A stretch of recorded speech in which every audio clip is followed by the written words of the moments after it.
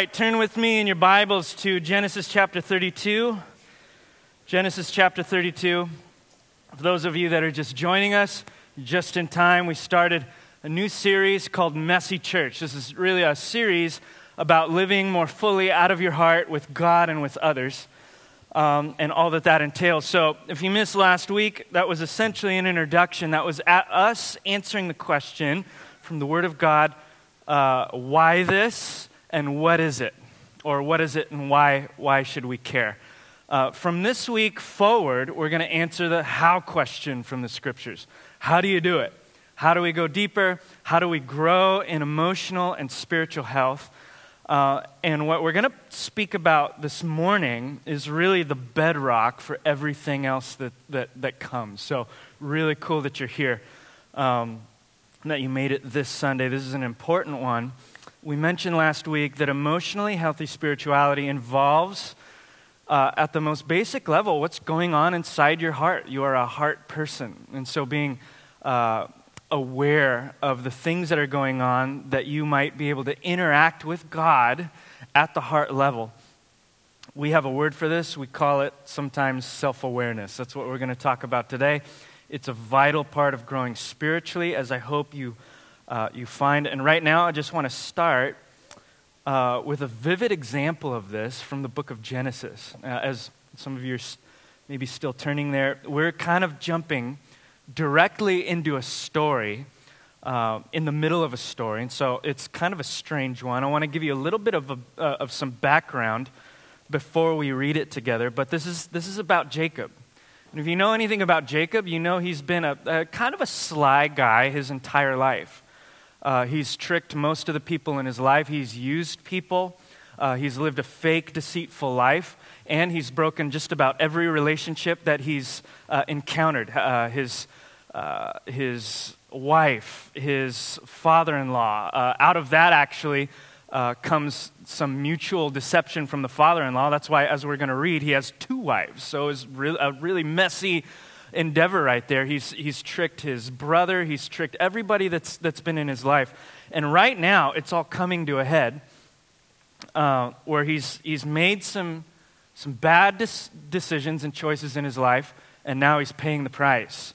He's now on the run from Laban, his father-in-law, because he ruined that relationship, and he's now running into the wilderness to another town where he gets word that his brother, another relationship he's ruined, is on the way to meet him. Only this time, the word comes back that his brother is coming to meet him with 400 men.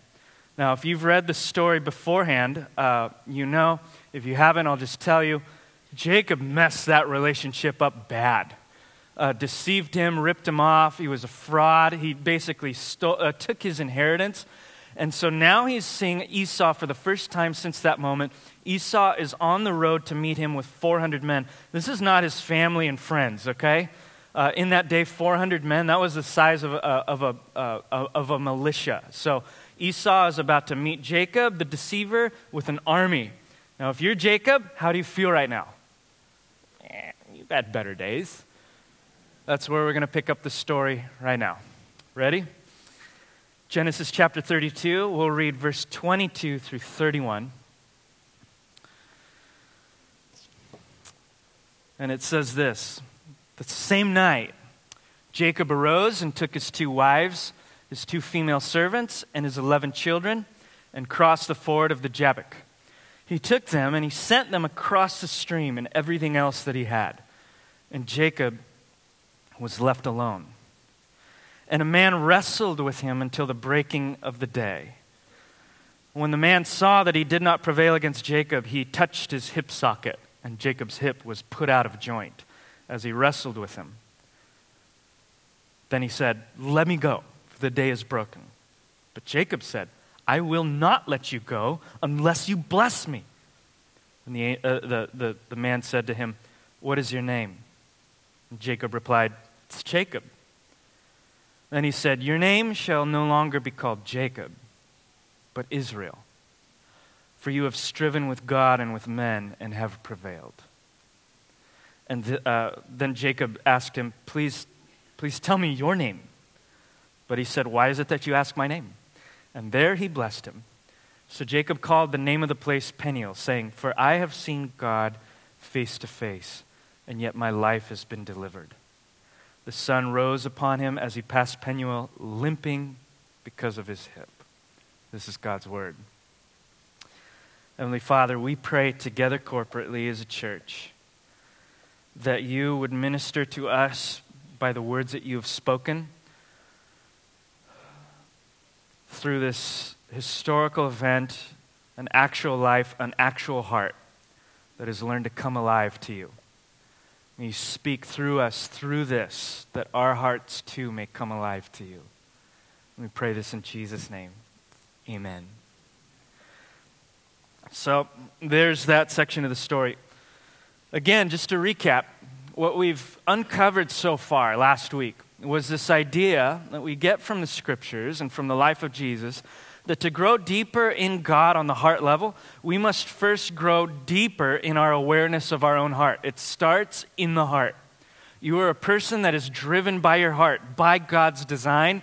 It makes sense that we are in tune and in touch with the driver's seat of our own life, this heart that God has created us and fashioned us with.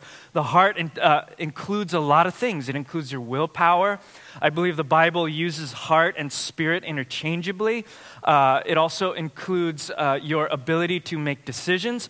But included in the heart is also your emotions. And this whole series is about the emotional component of your spirituality. So, to grow deeper in awareness of our heart, we're speaking about the things that we feel, knowing what's going on deep down inside, and the subsequent motivations that come out of some of those deep places, and bringing those things in line with God, who knows all, sees all, and rules and reigns. What I want you to see in this passage right off the bat is that with Jacob, this process doesn't even start until he finds himself in a place of solitude. It doesn't even begin until we see in those 4 words, Jacob was left alone. Think about this. Up until this point, Jacob was always around people, always surrounded by people. He's got 11 kids or whatever.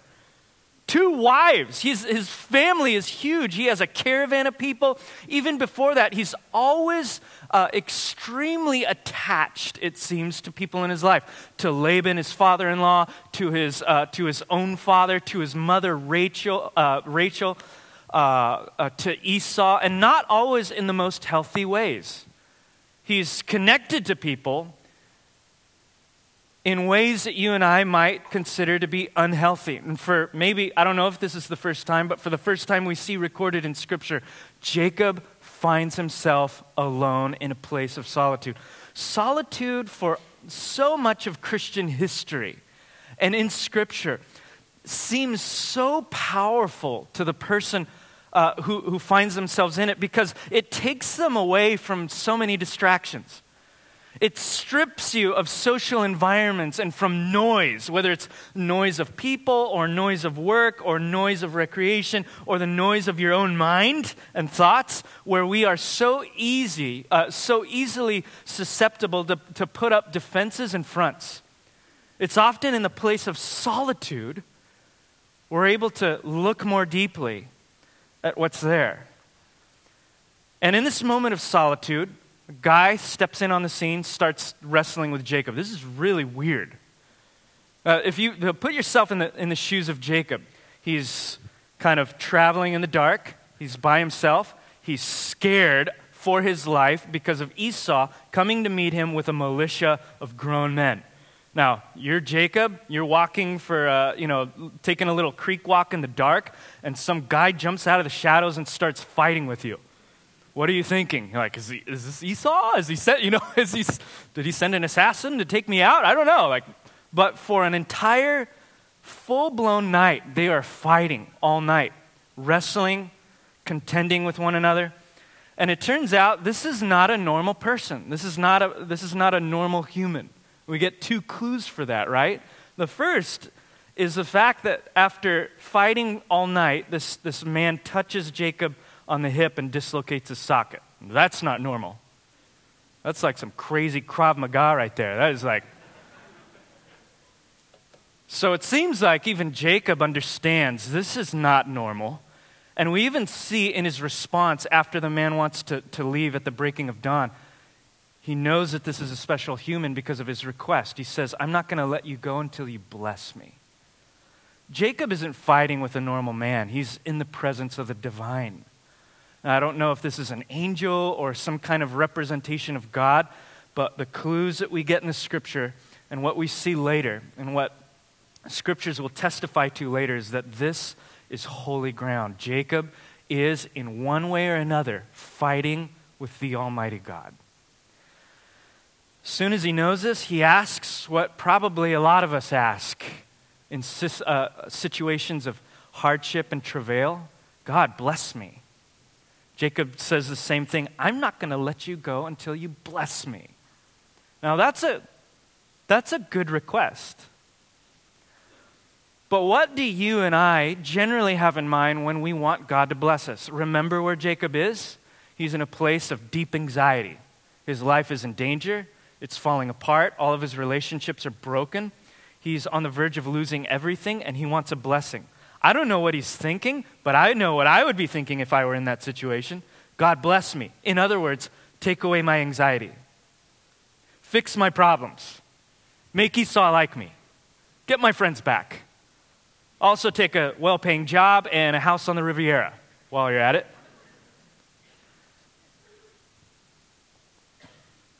How do we expect God to bless us in times of darkness and suffering? Sometimes we want him to fix our problems. Sometimes we want him to make us feel better. But how does God bless Jacob? How does God most often work in the heart? Notice he never removes Jacob's problems. Esau's still coming. He never makes Jacob feel better about himself. Actually, maybe he feels worse after this. Loses the functionality of his hip. What does he do? How does God work in a person's heart? First thing that God does with Jacob is he seems to hold up a mirror to Jacob's face and force him to look at himself. I'm getting this from verse 27. It says the angel, or whoever it was, said to him, "What is your name?" And he replied, "It's Jacob." Now this is more than just some friendly social banter, right? The exchanging of names. This is more than just the exchanging of business cards at a cocktail party. Like, hey, what's your name? Oh, I'm Jacob. What's your name? I'm God. Nice to meet you. In the context of the Bible, to give someone your name was a tremendous act of self-disclosure. Back then, names actually meant something. Here, my name just means Chris, right? But in that century, it would have meant Christ bearer. Abraham's name meant father of many nations. That would have been embarrassing to introduce yourself back in that day when you had no kids, which he didn't. God said, I'm going to rename you the father of many nations. Hi, I'm the father of many nations. Oh, where's your kids? Don't have any, but whatever. A name in Hebrew thought at that time actually referred to your deepest identity, your characteristics and your attributes. This is actually a moment of tremendous self-awareness for Jacob. God is confronting him with who he is. He's holding up a mirror by simply asking him, what is your name? And the best part about it is that when he comes face to face with who he is, and it's not pretty, he admits it. And he says, I'm Jacob. Do you know what Jacob means? It means the supplanter or the deceiver. In fact, Esau, Jacob's own brother, in Genesis 27, verse 36, when he was complaining about being ripped off for the umpteenth time by his brother, says to his parents, is he not rightly named Jacob? For he cheated me these 2 times. He took away my birthright, and now he's taken away my blessing. Jacob means deceiver. And so when Jacob responds, he's not just introducing himself, he seems to be confessing, to be admitting for the first time what everybody else already knew. I'm a fraud. I'm a deceiver. This is a tremendous moment of self-awareness. I want to define what that means just for the purpose of the series, what self-awareness is. in the most simple terms. It means that you know, if you're self-aware or growing in self-awareness, you know what's going on in your own heart. That's it. That's where we're going to leave this. You know what's going on in your own heart. You're at least aware of what's going on in your own heart. Not only what's going on in your own heart, but the ways that you express it in action and behavior. You know, or you at least have a clue about what's going on. Not the least of which are the things that we feel in the moment, our emotions. Now, there are dozens of different feelings that we encounter, hundreds even on a daily basis. Experts today have riddled this down to about 6. Basic human emotions, I'll give them to you right now. Anger, fear, happiness, sadness, surprise, and shame. Now, out of that flow a lot of different nuance, right? You might feel irritated. That comes really from anger. You might be anxious. That's a form of fear. You might feel disgust or guilt. That's a type of shame. But at the very basic level, the deepest part of the human heart, we can say that the things that we feel on a regular basis are either anger, fear, happiness, sadness, surprise, and shame. So self-awareness for us, biblical self-awareness, is knowing which one of those it is in the moment that you're feeling it and how you are reacting out of that. This might not seem like the most important thing for you, but what we have already uncovered, what we're uncovering now, is that the testimony of Scripture is that God meets people at the heart level. That means emotions are important. That means that's where God meets his people, is in the place of their feeling. Not only their feeling, but certainly not apart from their feeling. That means if you are not opening up your heart, aware of what's going on at the heart level, then he must be meeting you on the surface. The element of you that is not actually the truest version of you. It might be the part of you that you're projecting. It might be the part of you that you think other people want to see, but it's not really you. So when God meets us, he's meeting us out there somewhere, and we're wondering why we're not personally transformed by some of those spiritual disciplines and practices, by God himself, is because we have closed off some of the deepest parts of our heart to the presence of God. What does it mean to open it? It means at least to have that moment in front of the mirror with God, to see some of those deep parts of the heart where anger, fear, happiness, sadness, surprise, and shame reside. Not to feel guilty and condemned, right? Those 6 things, those emotions, those are amoral. They're neither good nor bad. We saw that last week. They might be pleasant or unpleasant, but they're not bad or good. They're just real. And part of the journey of emotional and spiritual health is understanding and growing and understanding what you are feeling in that moment and inviting God into some of those deep areas. I remember a time a while back where I thought I was an angry, irritable, combative person. I was, but I thought it stopped there. People would question things that I was doing, and I would get irritated with them. People would come against me, and I would fight back. And I found myself just easily irritable by certain things that people would say, and just kind of chalked it up to like, I'm a hostile person, I have a short temper, whatever it was. And I remember in one season in my life just having this Jacob experience, which it always seems to involve solitude. Getting away from the noise, from the people, and being alone with God as Jesus so often did. And in that place of solitude, just begin asking God, why? It's been my favorite question these days. Why? I got that question from the psalmist. Psalm 42, verse 5. He asks his own soul a question. He says, why are you cast down, O my soul? Why are you in turmoil within me? If I could paraphrase this, he's saying, why are you so depressed, O my soul? Why are you so anxious? Why are you so stirred up? And I began asking that question of myself, why do I get so irritated with people?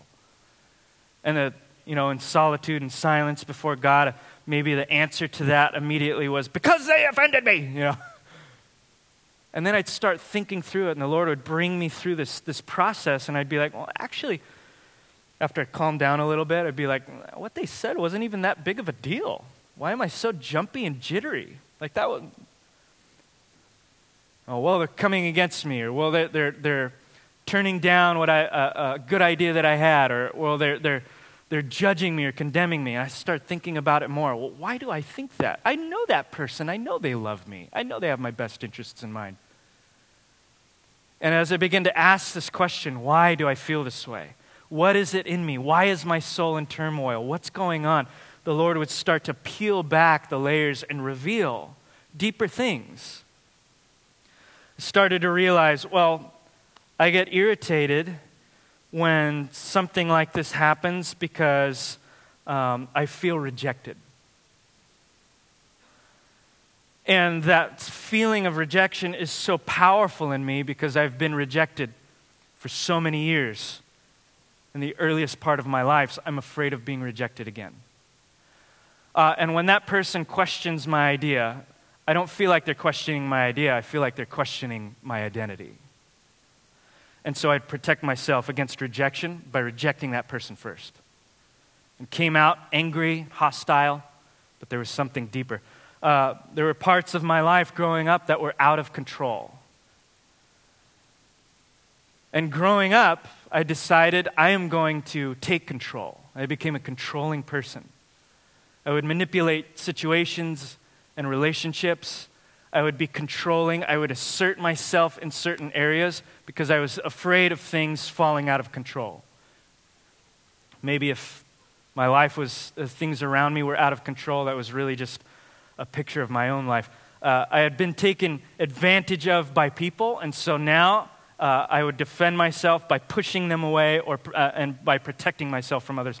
I had been humiliated before, hurt by others, so I would be the first one to hurt them at the moment that I sniffed or suspected anything. And so I began to lash out. I would either lash out or I would withdraw. In my early ages, it was physical aggression. As I matured, I stopped doing that, and it became more just passive-aggressive aggression. Instead of attacking people physically, I would attack them socially, or I would withdraw. And it looked like I was an angry, closed-off, hostile individual, but anger was really just a symptom. And I discovered that by simply asking God of my own heart, why do I feel this way? Where is this coming from? Why am I really irritated? And God would lead me on a journey to discover something deep at the bottom of my heart. I wasn't just angry, I was afraid. It wasn't just anger. That was just a symptom. What was really at the deepest part of my heart was fear. I was afraid of rejection. I was afraid of humiliation. I was afraid of a life becoming out of control. I was afraid of being taken advantage of being hurt, abused, left. And so I would do all of those things to people before they do it to me. I had that fear of threat. It was my fear that drove me in all of my behaviors. And God was turning on the siren of my heart to try to get my attention. Dan Allender, a pastor, counselor in Tremper Longman, local professor, expert in the Psalms and the language of the heart in the Hebrew Bible, wrote this. He said, in the Bible, emotions are the language of the soul.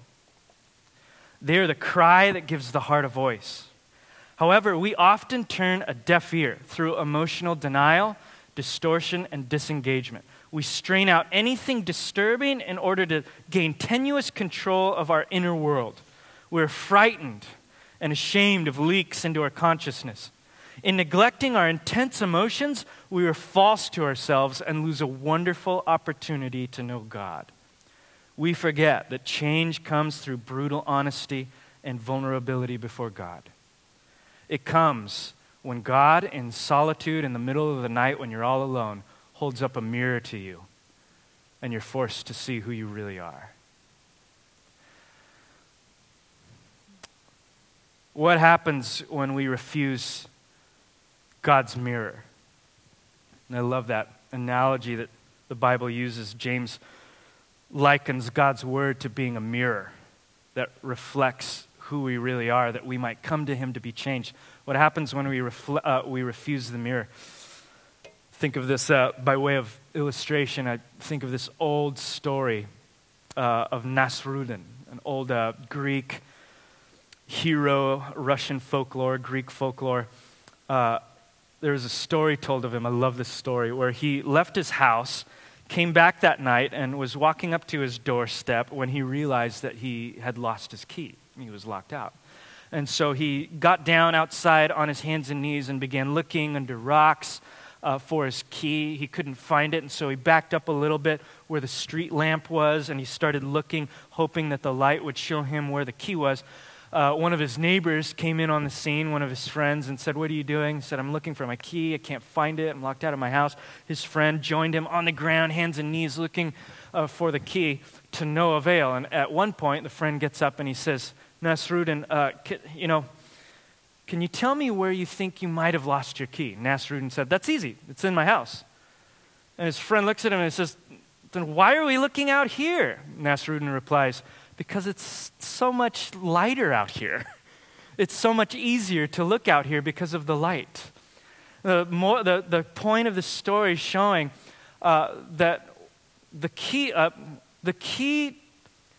to the problems are often not outside of us, but there's something deep going on inside, and yet because it's messy, because it's scary, because it requires a little bit of risk and maybe even a little pain, we'd rather look outside of the house. For me, that meant blaming everybody else except for myself. Blaming communities, blaming people.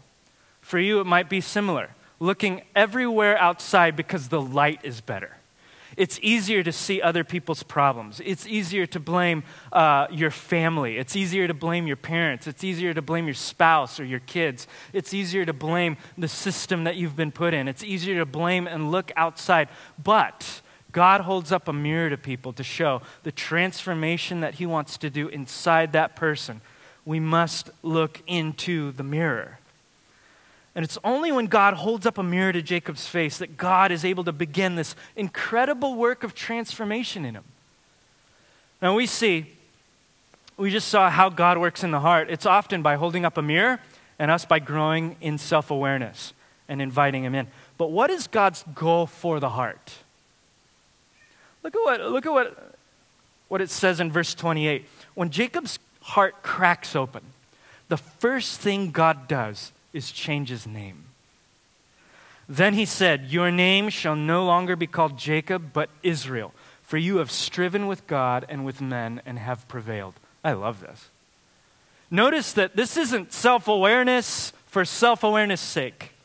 Nor is this like modern pop psychology where we're just supposed to feel good about ourselves and grow in our self-esteem. Your self-esteem actually might take a hit if you follow Jesus. Although self-awareness is good, it's not an end to itself. It is to lead us to the Lord in honesty. Nor is this an excuse, nor is self-awareness an excuse for self-pity or enablement or entitlement or victimization. As in saying, in the presence of God, I learned that I am a very greedy person. Well, I guess that's how I'm going to be.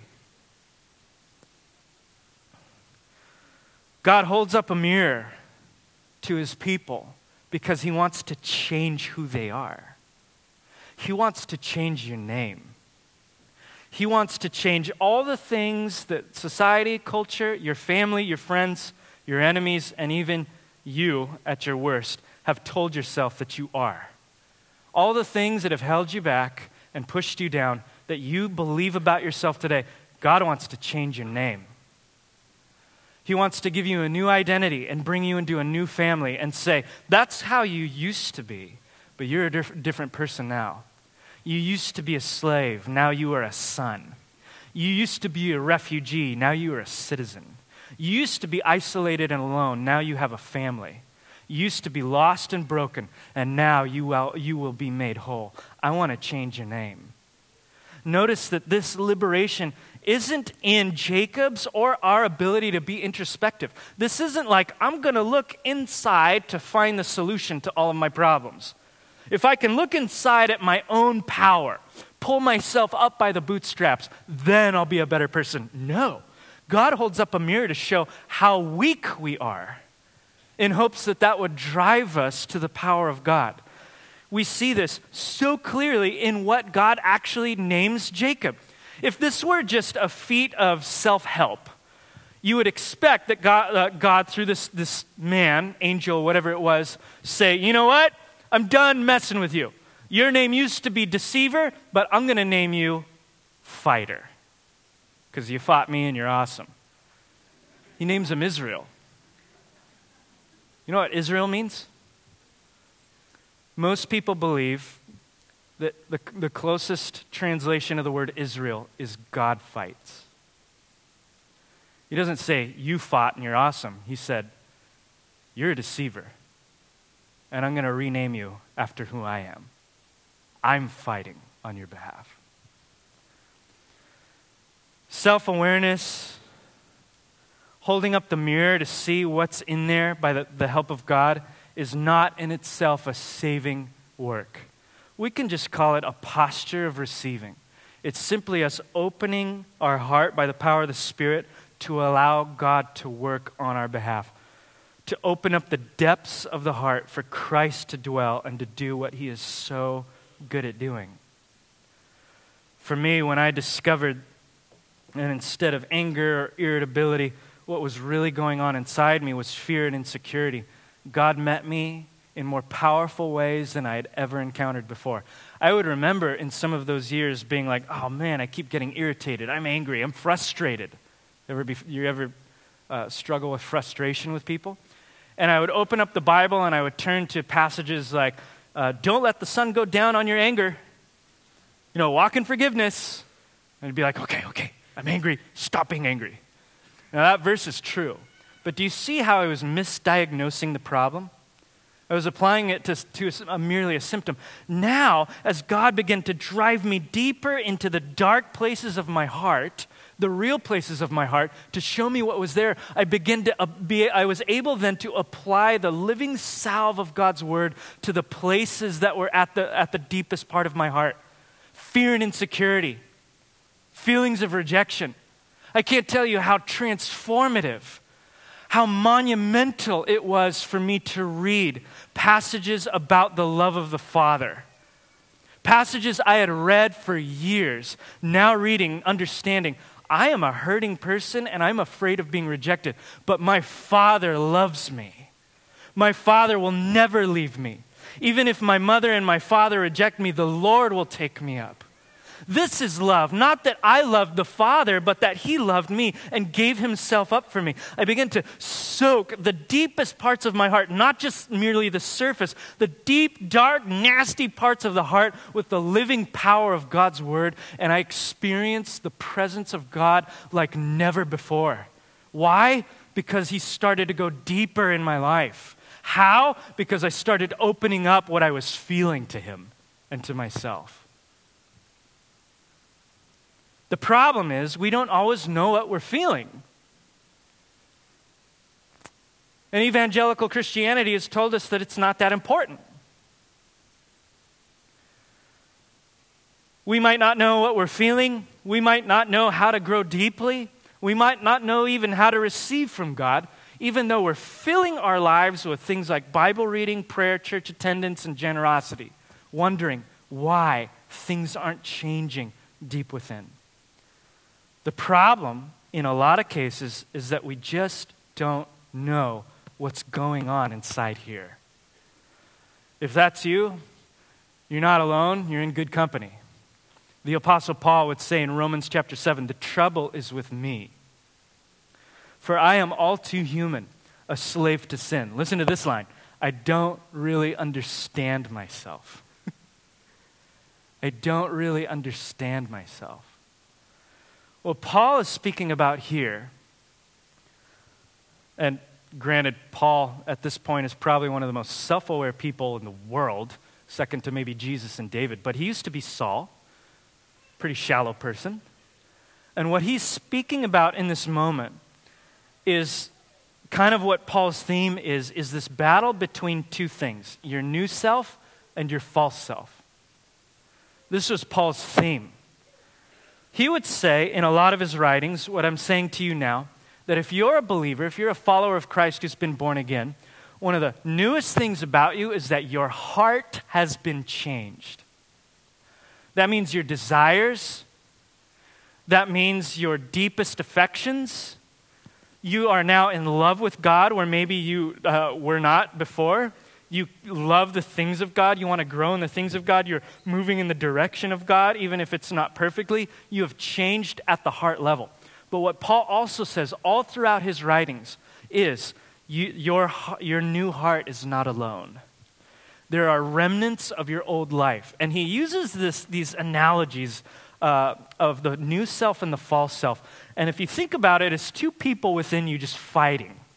One is the new person made in the image of God, reborn to love the kingdom of God and the things of God, wants to be open before God and follow him in all of his ways and come alive to him and love the Lord your God with all of your heart and soul and mind and strength and your neighbor as yourself. But there is what Paul would call the flesh, the sinful nature. And it doesn't want any of those things. It wants to set itself up as the rightful king and ruler. This is your tendency to dwell upon yourself, your own human resources. I don't mean the HR department at your workplace. I mean your tendency to try to do everything, to put up walls, to depend on yourself and not God.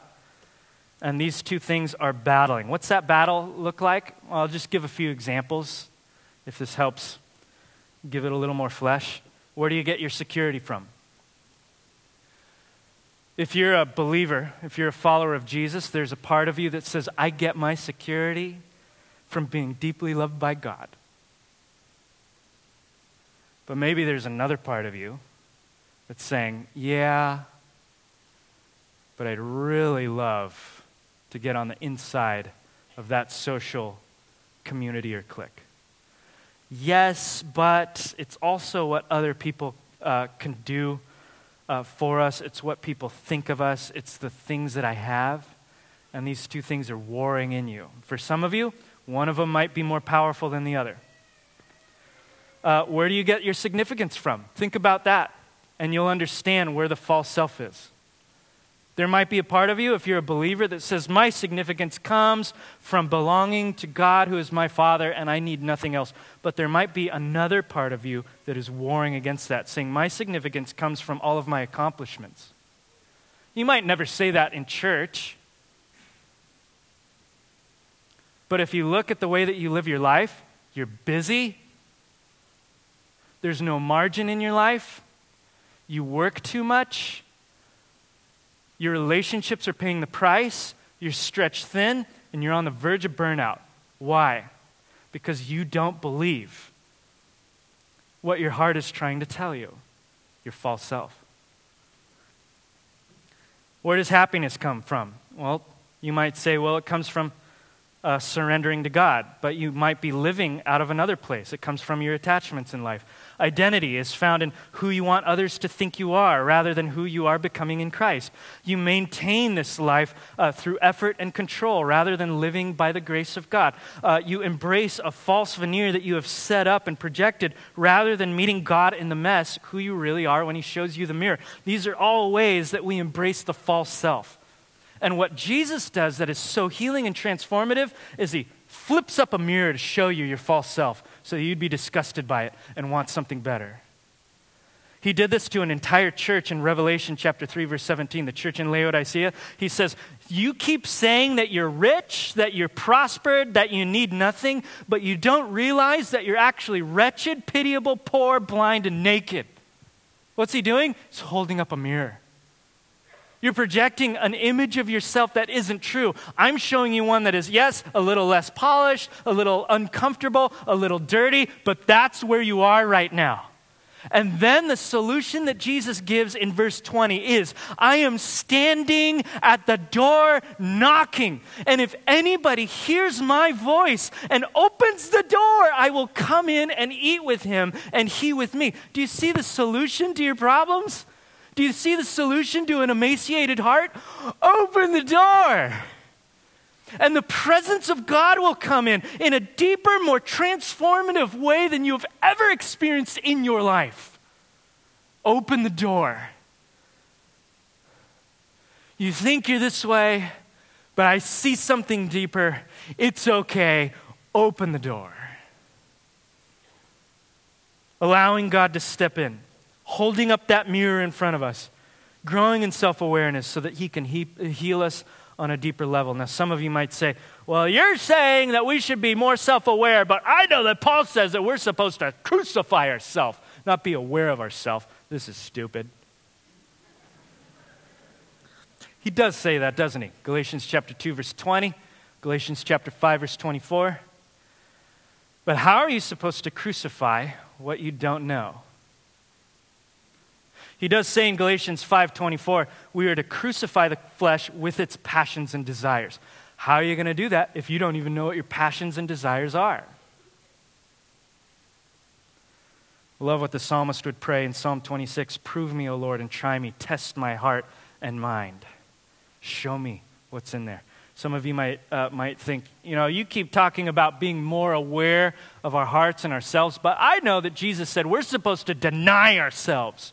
We're supposed to lose our lives, not be aware of those things. Again, Jesus always spoke of denying the sinful parts of yourself, the false self. He doesn't tell us to die to the good things that he's working in us. In fact, he would go later on in that very passage to say, if you try to hang on to the life that you have now, you will miss out on the life I want to give you. It's not losing your life entirely, it's an exchanging of lives. Paul would say in Colossians chapter 3, verse 3, that you have died and your life, your new life, is hidden with Christ in God. What does that entail? He would say in Ephesians 4, putting off the old self and putting on the new self. We're to die to the old self. We're to deny the old self. And you say, yeah, but the heart is deceitful. Who can know it? And how can we possibly be aware of what's going on inside it? That is a direct quotation from Jeremiah chapter 17. Let me read you the verse that comes right after it. The heart is deceitful above all things and beyond cure. Who can understand it? I, the Lord, search the heart and examine the mind to reward each person according to their conduct according to what their deeds deserve. We might not know what's going on inside us, but the Lord does. And he wants to bring you there to hold up a mirror and to change you for the rest of your life. If you're willing to enter into solitude and wrestle with the angel of God. Jacob suggests that when he did this, he was able to experience God on a deeper level. Listen to what he says. It says, Jacob, at the end of our passage, he called the name of the place Peniel, saying, for I have seen God face to face, and yet my life has been delivered.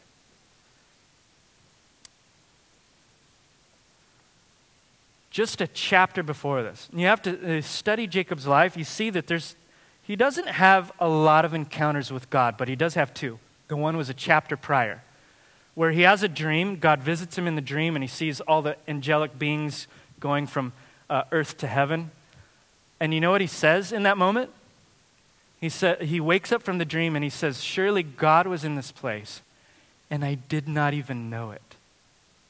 Now he's saying, after the mirror was flopped up in front of him, I have seen God face to face, and my life has been delivered. That is the difference between a heart that has been opened and a heart that has been closed. That is the difference between a person who is growing in self-awareness and one who is refusing to look at the mirror. It is the difference between God was in this place and I didn't even know it, and I have met God face to face and he has delivered me.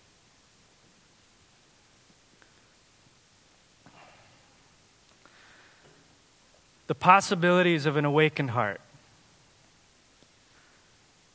If we were able to look into the mirror, see what's there, face it for what it is, and allow God to change our name little by little, the possibilities of an awakened heart are substantial. I don't want to read this whole section just for lack of time, but in Genesis 33, the first 3 verses, we see Jacob interacting with Esau. Now, I don't know if he's still got some tricks up his sleeve or he's doing this to protect himself, but Jacob looks a little bit different than he used to. He actually goes ahead of his family and his servants to face Esau himself. That's pretty cool. It seems like, I don't want to read too much into it, but it seems like there's a little less self-preservation. He actually bows on his knees and honors Esau. Again, I don't know if he's doing that to save his own skin. But one thing is for sure, Jacob's life is significantly changed from this point on. Imagine the outpouring on whole communities of people, whole churches, when dozens, maybe hundreds of people's hearts have been opened to allow God to show them the mirror. Imagine how much more real we can be with each other. How much more deeply we can know each other and be known by each other and to be known by God. Imagine how much more effective we can be in mission, for we are no longer doing it to be religious and spiritual, but because it is actually flowing from a deep place of love for God and neighbor. Imagine the outpouring of hundreds of people's hearts being opened by the power of God to receive. Richard F. Lovelace wrote a book the size of a phone book. Scholar decided to document key factors in revivals throughout history, and one of the key factors he found was self-awareness. He said, before there is ever an outpouring, as he has studied them throughout the centuries, people are always brought to see their own need for Jesus. Always. We need an outpouring today. We need an outpouring upon our church in 2017. We need an outpouring on our families and our communities and our city. We need the fullness of God to be poured out. But where is he going to be poured out if our hearts are like this? We need to be open to the presence of God no matter what it costs. And here's the thing, it might cost you a little bit. Jacob walked away with one part of his hip.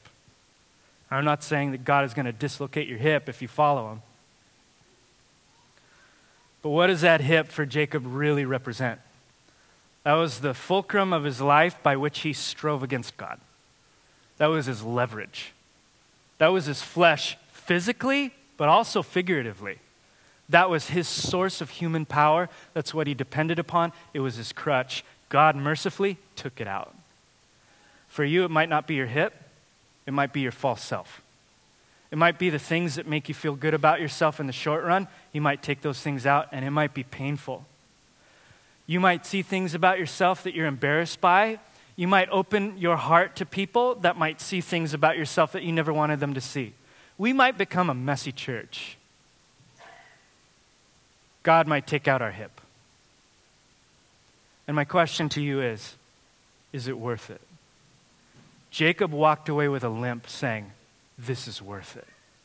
And Jesus is crying out to his people still to this day through his word saying, you might lose your life in order to find your real life, but I guarantee you it's worth it.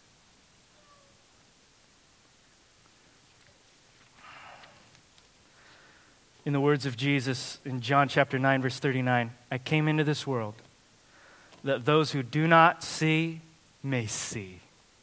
If this is what you believe, it's got to start in your heart.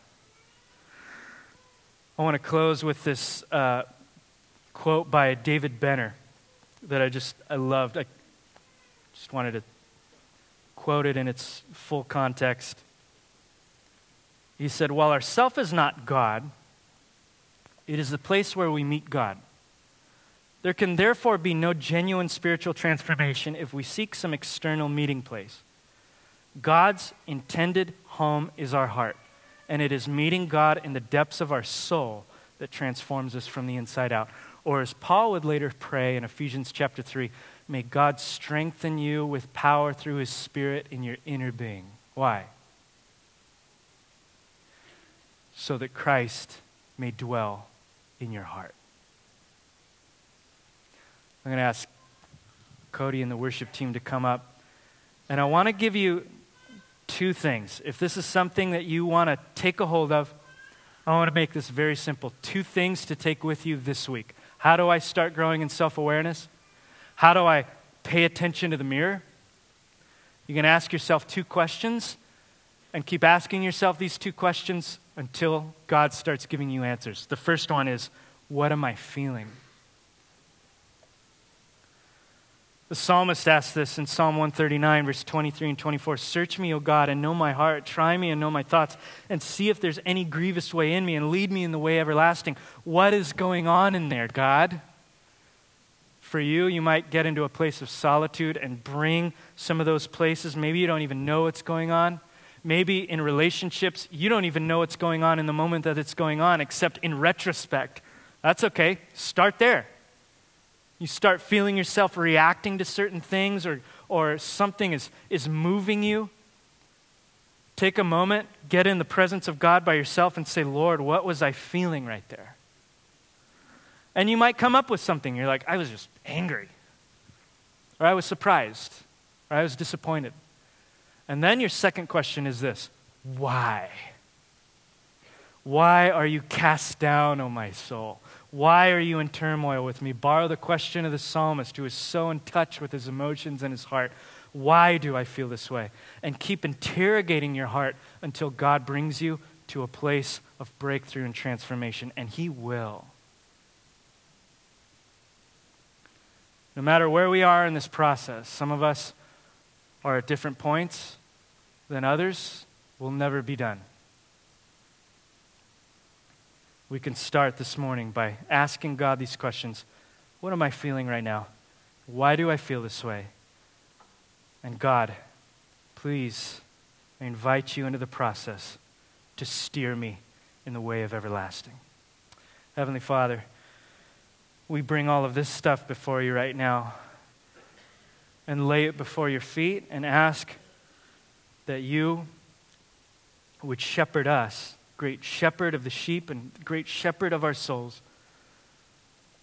We look to you and we say together that you are our shepherd and we shall not want. You lead us beside green pastures. You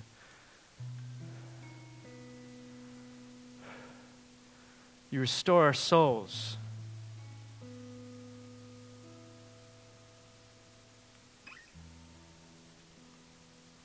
And some of us find ourselves in valleys of the shadow of death. And yet even in those you say, you don't have to fear, for I am with you.